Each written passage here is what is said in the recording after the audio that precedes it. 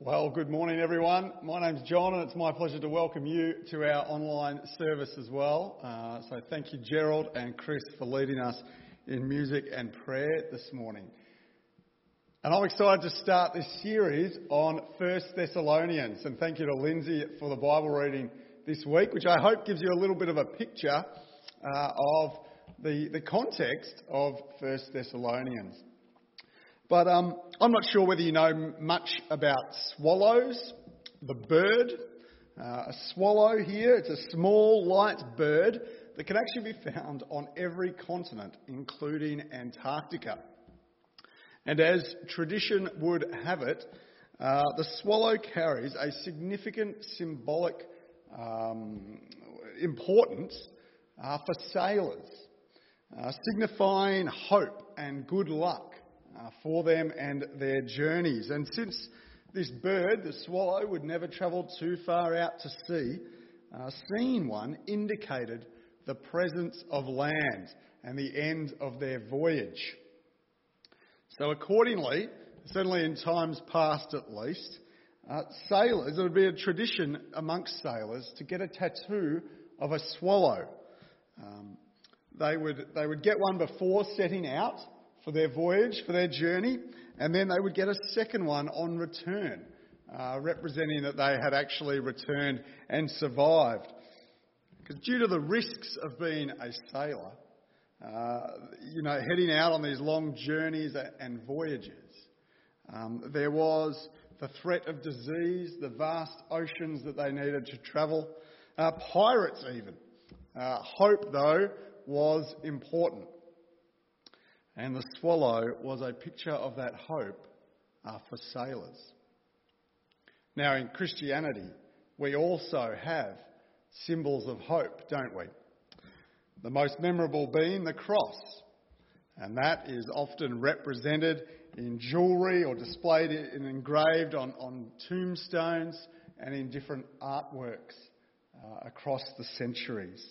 But also symbols like light. Symbols like a manger, symbols like a dove, or even our communion elements of bread and wine, all in different ways symbolise hope. And hope is something significant for us as believers. In fact, a key characteristic of the Christian faith is that message of hope. This morning, as we begin this series on the letter of 1 Thessalonians, as we turn to it, we see that in the content of this letter, words that inspire hope for us. It makes us aware of the hope that we have in Christ. And it's written here to strengthen and to encourage us as believers in our life and faith together.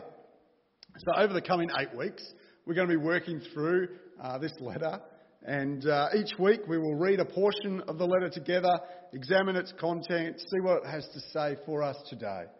It's my hope that you find this letter encouraging, that it encourages you in your faith and your life, and particularly in those areas of hope and holiness.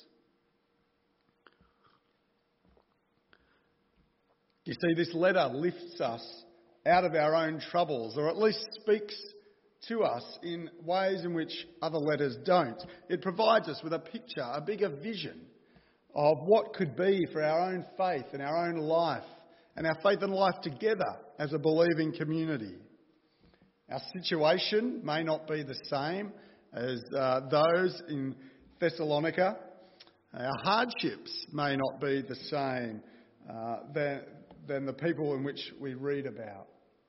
Our lives, of course, might not be the same. But through this letter, we may find the Lord working in our hearts and in our minds, in our behaviours and our attitudes, and in relation to what it means to be a church, to be a believing community together. Now, the reading that Lindsay gave us from Acts 17 gives us a picture of the establishment, the founding of this small church. It describes how this church came into to being.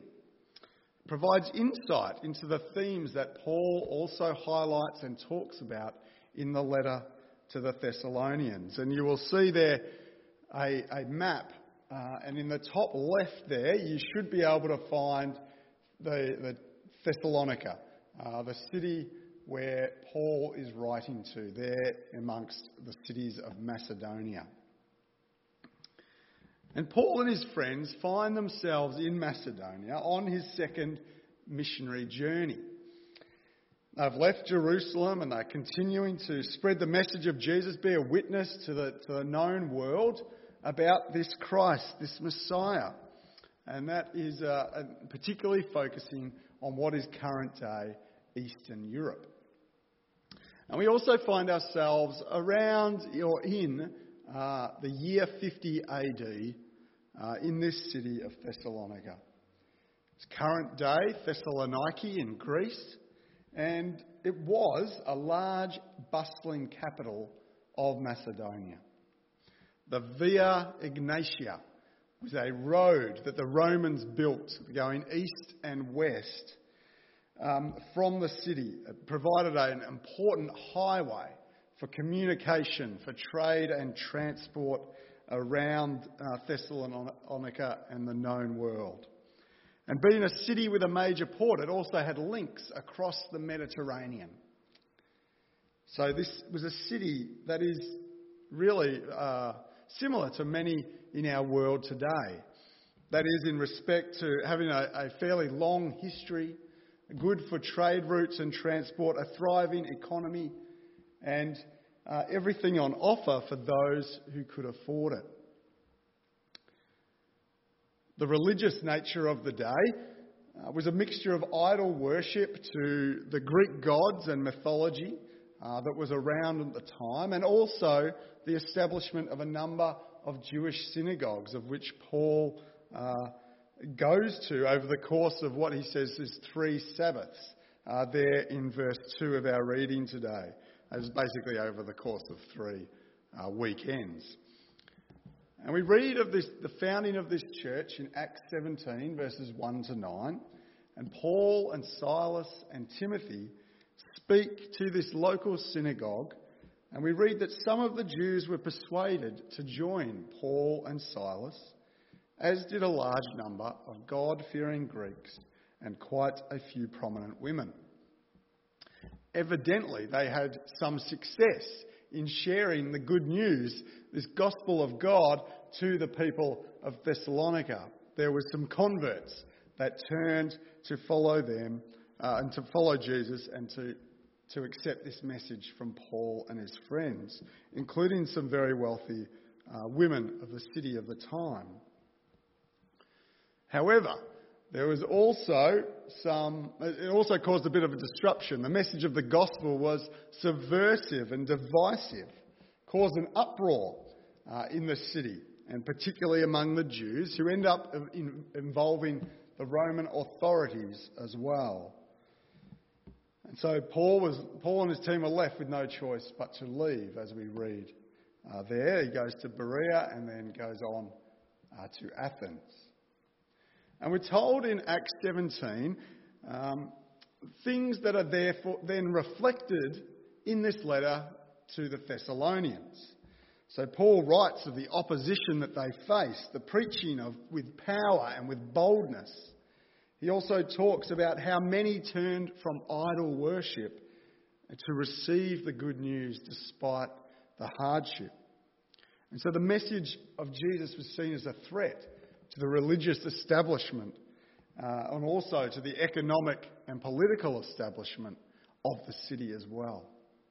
So Paul writes in 1 Thessalonians chapter 1, verses 4 to 10, he writes this: "For we know, brothers and sisters loved by God, that he has chosen you, because our gospel did not come to you in word only, but also in power, in the Holy Spirit, and with full assurance. You know how we lived among you for your benefit, and you yourselves became imitators of us and of the Lord, when in spite of severe persecution, you welcomed the message with joy from the Holy Spirit." As a result, you became an example to all the believers in Macedonia and Achaia, for the word of the Lord rang out from you, not only in Macedonia and Achaia, but in every place that your faith in God has gone out. Therefore, we do not need to say anything, for they themselves report what kind of reception we had from you, how you turned to God from idols to serve the living and true God, and to wait for his Son from heaven, whom he raised from the dead, Jesus, who rescues us from the coming wrath. While the time in the city was brief for Paul and his colleagues, evidently they had made an impact. After leaving the city, Paul was desperate to hear from them, to see them again. And so he sends back Timothy to them to encourage them and find out what's going on.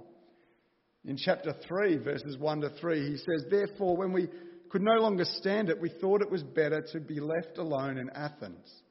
And we sent Timothy, our brother and God's co-worker in the gospel of Christ, to strengthen and encourage you concerning your faith, so that no one will be shaken by these things or by these afflictions." So in Paul's mind, he's asking or wondering a few questions. Have they gone back to worshipping these idols of the city? Or has the persecution that they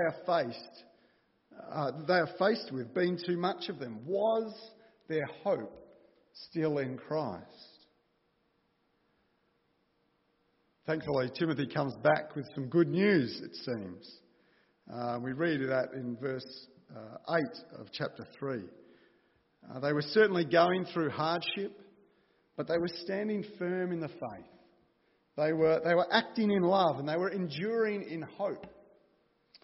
Paul and the church wished to be together. They wanted to be together, but in the meantime, Paul would write to them expressing his thankfulness for them and encouraging them in hope and in holiness.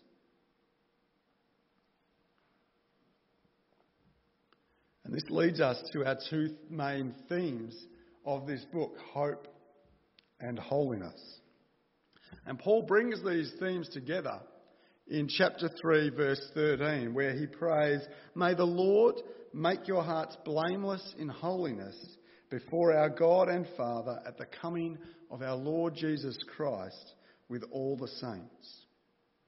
And this prayer provides a transition point in the letter where Paul calls the Thessalonians to please and honour God with their lives.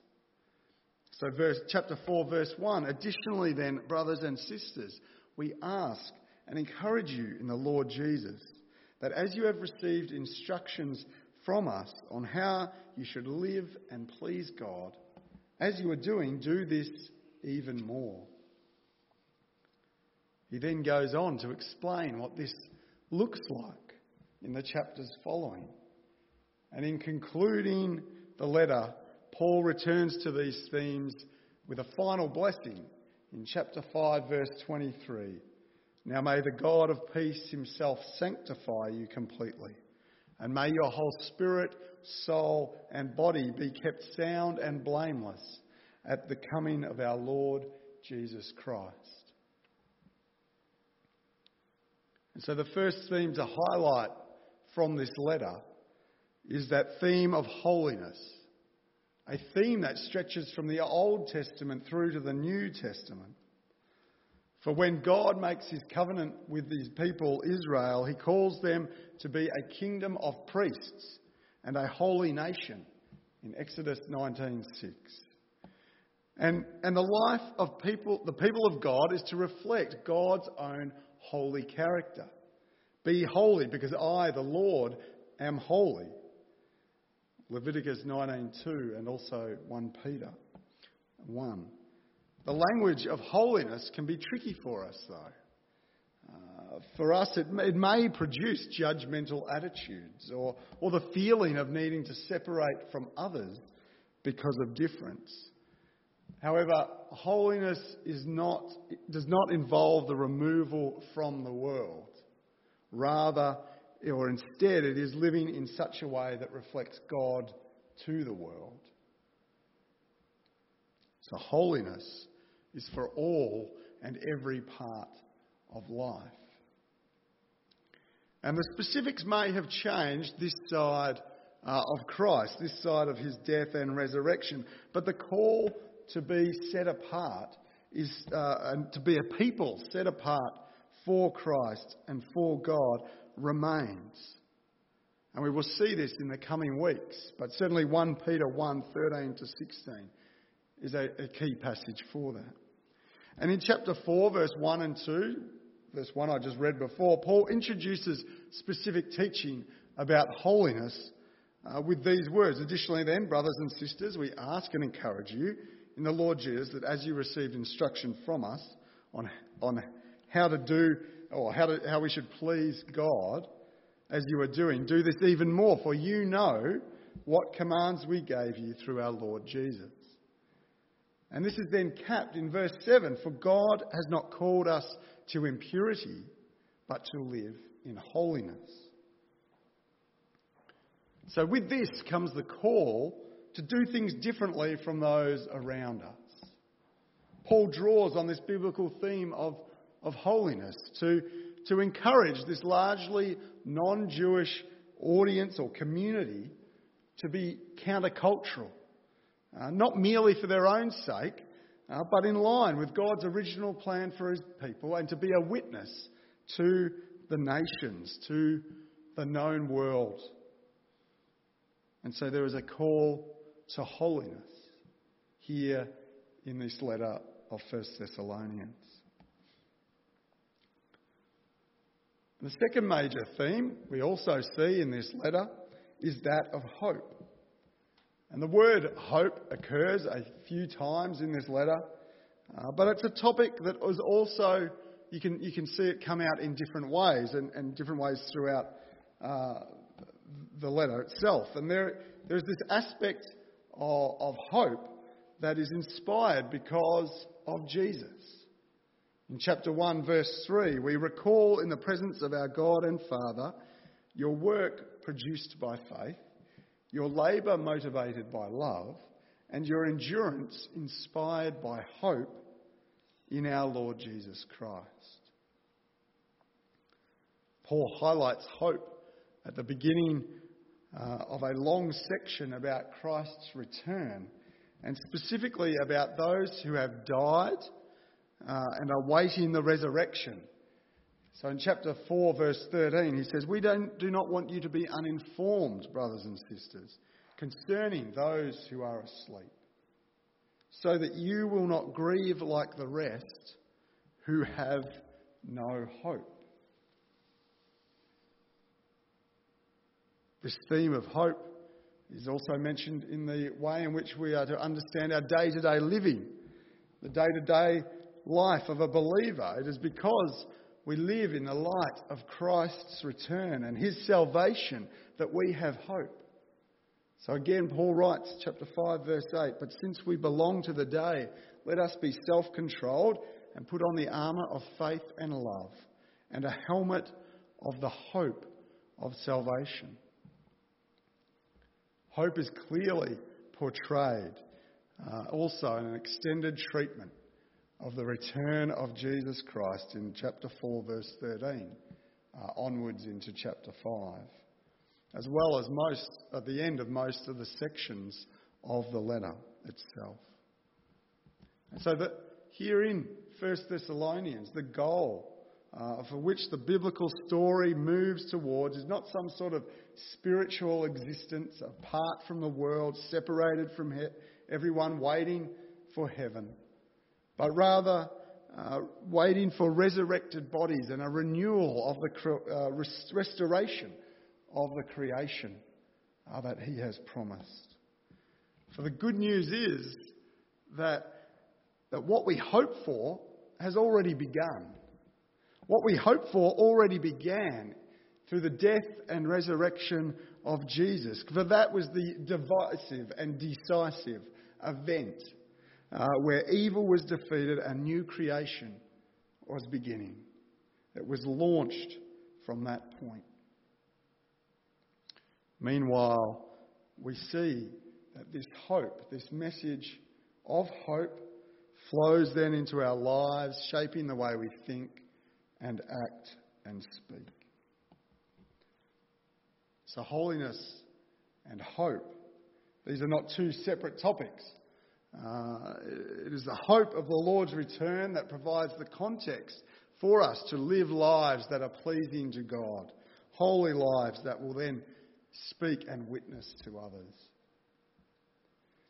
Given the life circumstances that our city has found and our state has endured over the last 18 months, we see and hear of people devoid of hope. The struggle has been real for plenty of people, and it continues for plenty of people and families as they deal with the loss of work and purpose, a loss of friendship and connection, a loss of community and relationship with people. Yet hope is that which could be. And the hope, or to have hope, means that we're able to persevere through sadness and grief, through hardship and horrors, through suffering and sinfulness. And we want stories of hope, and we need stories of hope, don't we? And the message of the gospel is the greatest story of hope ever told. It is a story that encourages and strengthens us when things are tough or when things are tight or when things are tense. For the gospel of Jesus Christ is a gospel of hope. The letter to the First Thessalonians provides us with hope and an encouragement toward becoming more like Christ. And we're stirred to hope because Christ has come and he has promised that he will come again. And on his shoulders is the salvation of all who believe. The message of Christ is the good news. It's the gospel, and this gospel is hopeful news. It is a message that inspires hope in us all. As Paul concludes this letter to the Thessalonians, he writes this in his final 2 verses. I charge you by the Lord that this letter be read to all the brothers and sisters. The grace of our Lord Jesus Christ be with you. And so to close our service this morning, we are actually going to do just as what Paul instructs the church of Thessalonica to do as well. We're going to continue in the tradition of many churches, small or large, where we read the whole letter to ourselves as a community of believers. And I want to conclude this morning by reading all 5 chapters of 1 Thessalonians. And I'd encourage you to grab your Bible or follow along on the screen. As I read through, it will take around 15 minutes, I understand that. And I hope that you can put up with my dulcet tones for that long. But I think it's important. It gives us an understanding of the whole book.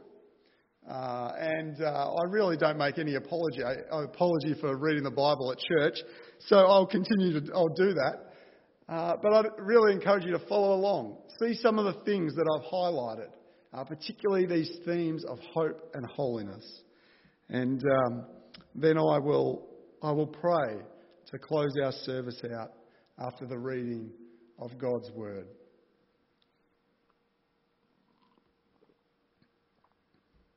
1 Thessalonians. Paul, Silas and Timothy to the church of the Thessalonians in God the Father and the Lord Jesus Christ, grace to you and peace. We always thank God for all of you, making mention of you constantly in our prayers. We recall in the presence of our God and Father your work produced by faith, your labour motivated by love, and your endurance inspired by hope in our Lord Jesus Christ. For we know, brothers and sisters, loved by God, that he has chosen you, because our gospel did not come to you in word only, but also in power, in the Holy Spirit and with full assurance. You know how we lived among you for your benefit, and you yourselves became imitators of us and of the Lord when, in spite of severe persecution, you welcomed the message with joy from the Holy Spirit. As a result, you became an example to all the believers in Macedonia and Achaia, for the word of the Lord rang out from you, not only in Macedonia and Achaia, but in every place where your faith in God has gone out. Therefore, we don't need to say anything, for they themselves report what kind of reception we had from you, how you turned to God from idols to serve the living and true God, and to wait for his Son from heaven, whom he raised from the dead, Jesus, who rescues us from the coming wrath. For you yourselves know, brothers and sisters, that our visit with you was not without result. On the contrary, after we had previously suffered and were treated outrageously in Philippi, as you know, we were emboldened by our God to speak the gospel of God to you in spite of great opposition. For our exhortation didn't come from error or impunity or an intent to deceive. Instead, just as we have been approved by God to be entrusted with the gospel, so we speak not to please people, but rather God, who examines our hearts. For we never used flattering speech, as you know, or had greedy motives. God is our witness. And we didn't seek glory from people either, from you or from others. Although we could have been a burden as Christ's apostles, instead we were gentle among you. As a nurse nurtures her own children. We care so much for you that we were pleased to share with you not only the gospel of God, but our own lives, because you had become dear to us. For you remember our labour and hardship, brothers and sisters, working night and day so that we would not be a burden to any of you. We preach God's gospel to you. You are witnesses, and so is God, of how devoutly, righteously and blamelessly we conducted ourselves with you believers. As you know, like a father with his own children, we encouraged, comforted and implored each one of you to live worthy of God, who calls you into his kingdom and glory. This is why we constantly thank God, because when you received the word of God that you heard from us, you welcomed it, not as a human message, but as it truly is, the word of God, which also works effectively in you who believe. For you, brothers and sisters, became imitators of God's churches in Christ Jesus that are in Judea, since you have also suffered the same things from people of your own country, just as they did from the Jews who killed the Lord Jesus and the prophets and persecuted us. They displease God and are hostile to everyone by keeping us from speaking to the Gentiles so that they may be saved. As a result, they are constantly filling up their sins to the limit, and wrath has overtaken them at last. But as for you, brothers and sisters, after we were forced to leave you for a short time, in person, not in heart, we greatly desired to make every effort to return and see you face to face. So we wanted to come to you, and even I, Paul, time and again, but Satan hindered us. For who is our hope or joy or crown of boasting in the presence of our Lord Jesus at his coming? Is it not you? Indeed, you are our glory and joy. Therefore, when we could no longer stand it, we thought it was better to be left alone in Athens. And we sent Timothy, our brother and God's co-worker in the gospel of Christ, to strengthen and encourage you concerning your faith, so that no one will be shaken by these afflictions. For you yourselves know that we are appointed to this. In fact, when we were with you, we told you in advance that we were going to experience affliction. And as you know, it happened. For this reason, when I could no longer stand it, I also sent him to find out about your faith, fearing that the tempter had tempted you, and that your labour might be for nothing. But now Timothy has come to us from you and brought us good news about your faith and love. He reported that you always have good memories of us, and that you long to see us, and that we also long to see you. Therefore, brothers and sisters, in all our distress and affliction, we were encouraged about you through your faith. For now we live, if you stand firm in the Lord. How can we thank God for you in return for all the joy we experience before our God because of you, as we pray very earnestly night and day to see you face to face and to complete what is lacking in your faith? Now may our God and Father himself and our Lord Jesus direct our way to you, and may the Lord cause you to increase and overflow with love for one another. May he make your hearts blameless in holiness before our God and Father at the coming of our Lord Jesus with all his saints. Amen. Additionally then, brothers and sisters, we ask and encourage you in the Lord Jesus that as you have received instruction from us on how we should live and please God, as you are doing, do this even more. For you know what commands we gave you through the Lord Jesus. For this is his will, your sanctification, that you keep away from sexual immorality, that each of you knows how to control his own body in holiness and honour, not with lustful passions, like the Gentiles who do not know God. This means one must not transgress against and take advantage of a brother or sister in this manner, because the Lord is an avenger of all these offences, as we also previously told and warned you. For God has not called us to impurity, but to live in holiness. Consequently, anyone who rejects this does not reject man, but God, who gives you his Holy Spirit. About brotherly love. You don't need me to write you, because you yourselves are taught by God to love one another. In fact, you are doing this toward all the brothers and sisters in the entire region of Macedonia. But we encourage you, brothers and sisters, to do this even more, to seek to lead a quiet life, to mind your own business, and to work with your own hands as we commanded you, so that you may behave properly in the presence of outsiders and not be dependent on anyone. We do not want you to be uninformed, brothers and sisters, concerning those who are asleep, so that you will not grieve like the rest who have no hope. For if we believe that Jesus died and rose again, in the same way, through Jesus, God will bring with him those who have fallen asleep. For we say this to you by a word from the Lord. We who are still alive at the Lord's coming will certainly not precede those who have fallen asleep. For the Lord himself will descend from heaven with a shout, with the archangel's voice, and with the trumpet of God, and the dead in Christ will rise first. Then we who are still alive, who are left, will be caught up together with him in the clouds to meet the Lord in the air, and so we will always be with the Lord. Therefore encourage one another with these words. About the times and seasons, brothers and sisters, you do not need anything to be written to you, for you yourselves know very well that the day of the Lord will come just like a thief in the night.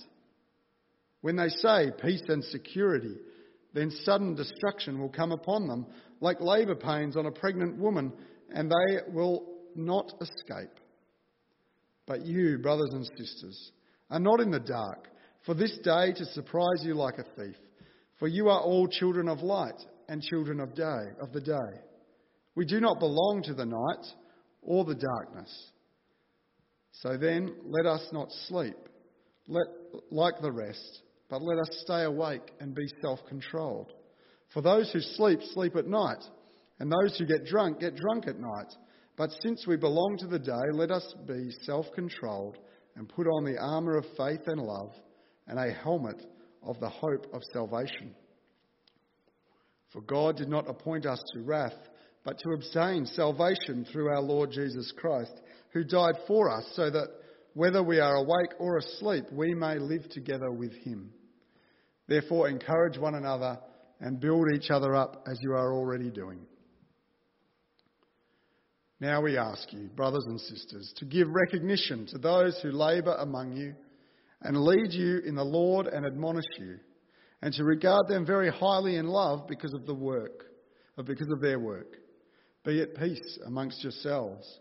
And we exhort you, brothers and sisters, warn those who are idle, comfort the discouraged, help the weak, be patient with everyone. See to it that no one repays evil for evil to anyone, but always pursue what is good for one another and for all. Rejoice always. Pray constantly. Give thanks in everything, for this is God's will for you in Christ Jesus. Don't stifle the Spirit. Don't despise prophecies, but test all things. Hold on to what is good. Stay away from every kind of evil.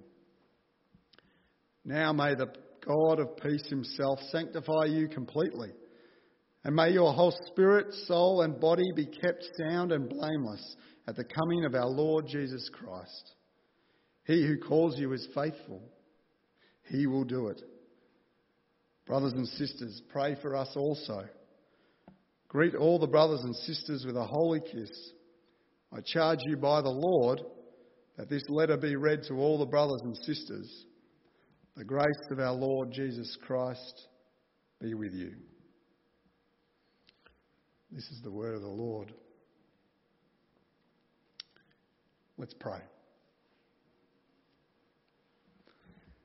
Lord Heavenly Father, we thank you for your word this morning, and we pray that we may be encouraged by it, that we may be strengthened by it, that we may see the hope of the gospel of Jesus Christ because of it. Lord, we thank you that we can come to you at any time of the day and lift our heart to you.